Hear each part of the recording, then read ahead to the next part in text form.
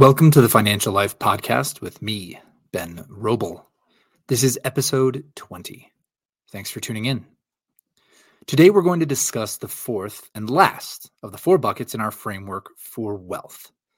Now, as a reminder, the four buckets are a cash bucket, a cash plus bucket, an investment bucket, and a legacy bucket.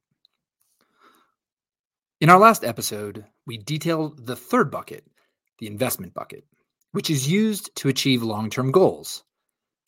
This bucket tends to hold riskier securities than the previous two, so that it will grow enough to offset inflation and, at those higher prices, allow us to meet the goals we have set for ourselves. As some examples, these could be retirement, leaving money to children or charities, or supplementing our income. So, why do we need a fourth bucket at all? What is it for? Let's discuss the answers to those questions. The fourth bucket is labeled as your legacy bucket because that is its focus, your legacy, answering the questions and addressing the problems that will probably outlive you. Now, what does this mean? Let's take a step back first.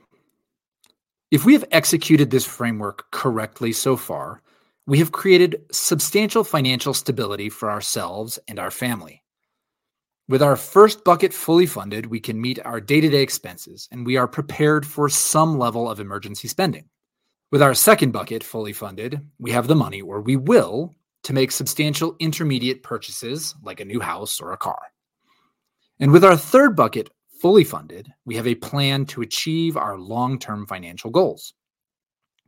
We have solid ground under our feet when it comes to the funding part of our financial life.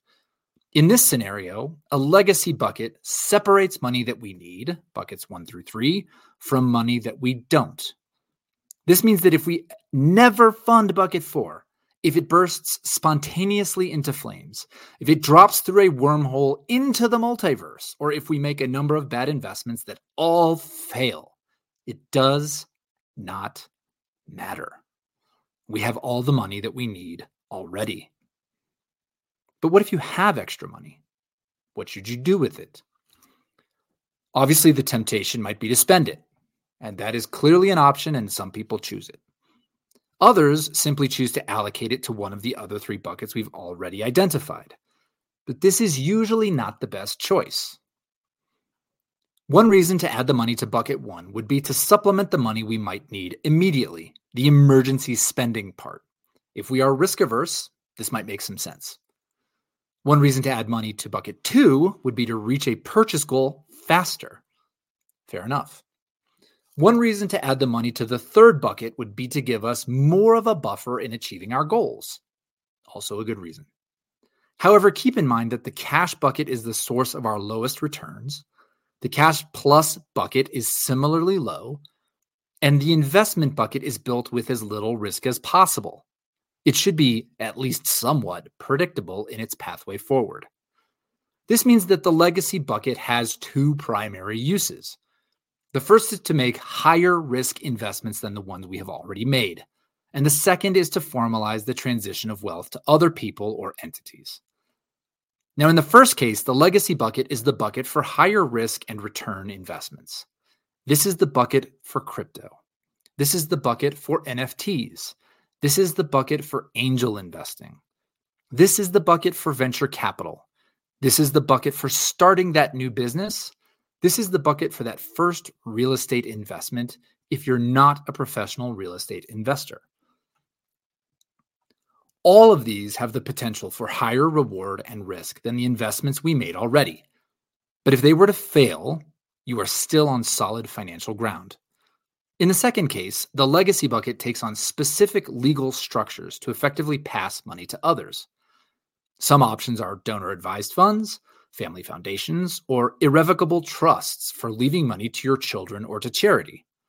In particular, these choices are important for people who anticipate that they will have an estate tax issue at their death, and for people who have substantial illiquid investments like real estate, concentrated stock, or private family businesses.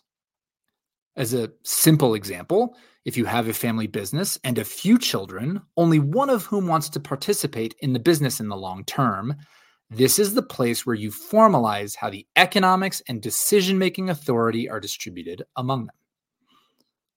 You can see that we're starting to leave the saving and investing realms that we established in our budgeting framework. That is why this podcast is about financial life, which includes many topics and not just investing. These topics also apply to the first three buckets, but in different ways, and we'll talk about those in the future. For now, I would emphasize that this framework was effective because it is simple to execute and easy to understand. You may not find it useful, but I hope you can see the value of some kind of framework as opposed to none. As Walter Sobchak says in The Big Lebowski, say what you will about the tenets of National Socialism, dude. At least it's an ethos. Thanks for listening. I hope this is helpful context for you and your financial life.